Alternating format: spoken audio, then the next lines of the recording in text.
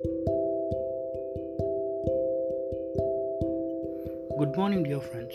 I hope that you're all doing great and we're all in tough times, especially Corona is taking toll on too much of debts. So, our only shield during tough times is Lord Jesus Christ. You have to just kneel down and pray for ourselves, our families, our friends, and our neighbors too, and our enemies too. Today's topic of meditation is how to cast your cares on Him in the midst of trouble. We all go through tough times where things are hard and we are distracted by pain and suffering in our lives. It can be so easy to just give into the feelings of worry and negativity what's going to happen next.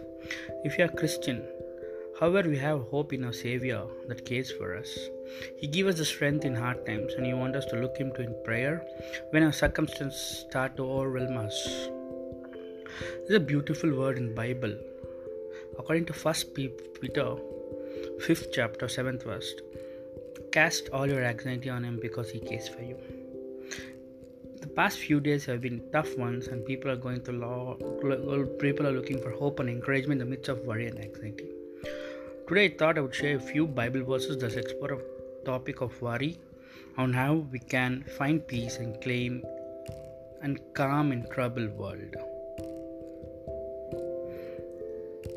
Dear friends, do you know what Jesus spoke on worry? Jesus Jesus talked about worry and anxiety more than a few times and reminds us how much God loves us and how He can give us rest. According to Matthew 6 chapter 1 verses 25 to 27, it's a beautiful lines. Therefore, I tell you, do not be anxious about your life, what you will eat or what you will drink, nor about your body, what you will put on. It's not life more than food, and the body more than clothing. Look at the birds of air, they neither sow nor reap nor gather into barns, and yet your heavenly Father feeds them, and you are not of more value than they? And which of you, by being anxious, can add a single hour to the span of life? According to Matthew 6:34, therefore do not be anxious about tomorrow, for tomorrow will be anxious for itself. Sufficient for the day is its own trouble. In Matthew 6:25, Jesus commanded His followers, don't be worried about your life as what you'll eat or what you drink, nor for a body as what you put on into its normal life and food. And the body more than clothing. The tense of the Greek text is properly translated. Stop worrying. The tense in Matthew 6:31 is different, however, means don't start worrying. Thus, Jesus brackets our passage with his meaning: if you are worrying, quit. If you haven't started, don't. God's word is very clear. Believers are not to be given over anxiety, but it's not simply a cold, abrupt command to stop worrying. Scripture is clear that we shouldn't focus on plans, needs, and uncertainties of tomorrow, but it's also clear about where our focus should be instead. This is what Jesus said to His followers, and the same instructions hold true for us today. Seek first His kingdom as righteousness, and all things will be added to you, according to Matthew 6:33. Okay, some of the Bible verses about replacing worry with God's peace. Worry doesn't have to be a constant struggle if you allow peace of Christ in your hearts. According to Colossians 3:15, and let the peace of Christ rule in your hearts, to which indeed you were called in one body, and be thankful. 2 Thessalonians 3:16, now may the Lord of peace give Himself you peace at all times in every way. The Lord be with you all. Worry does not empty tomorrow, or sorry empties today of its strength.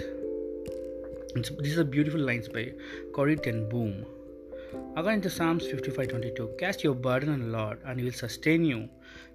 He will never permit the righteous to be moved. And I have got few Bible verses for those who feel very anxious. Anxiety can be crippling, but we can replace it with thankful prayer and thoughts and look to the Christ for peace. According to Proverbs 12:25, anxiety in a man's heart weighs him down, but a good word makes him glad. According to 1 Peter 5:7, cast all your anxiety on Him because He cares for you. According to Philippians 4:6-7, don't be anxious about anything, but in everything by prayer and supplication. With thanksgiving, let your requests be made known to God, and the peace of God will surpasses all understanding will guard your hearts and make your minds in Christ Jesus. Hallelujah. Worry goes away when we focus on Him. When we keep our focus where it needs to be on Jesus, worry has tendency to melt away. According to Matthew 6:3, seek first His kingdom and righteousness, and all things will be added to you. No one can pray and worry at the time. This is beautiful lines by Max Lucado. No one can pray and worry at the same time. According to Hebrews 12:1-2, therefore, since we are surrounded by such a great cloud of witness, let us throw off everything that hinders and the sin that so easily entangles, and let us run with perseverance the race marked out of us, fixing our eyes on Jesus, pioneer and perfect of faith. For the joy set before him, he endured the cross, scorning its shame, and sat down at the right hand of the throne of God. Hallelujah. Even though I walk through the valley of shadow of death, I will not fear no evil, for you are with me. Your rod and your staff, they comfort me. Such a beautiful words written by Psalmist. So we can confidently say, the Lord is my helper. I will not fear. What can man do to me? According to Hebrews 3:16. When you look into the Old Testament, Isaiah 4:3-1-3, but now thus says the Lord, He who created, O Jacob, He who formed you, O Israel, fear not, for I have redeemed you. I will call you by name, and you are mine. When you pass through the waters, I will be with you, and through the waters they shall not overwhelm you. When you walk through the fire, you shall not be burdened, and the flame shall not consume you, for I am Lord your God, the Holy One of Israel. Don't worry, trust in God. Have faith in God's plan for your life, and trust that He has plans to give you hope and future. According to Elizabeth Elat, worry is the antithesis of trust.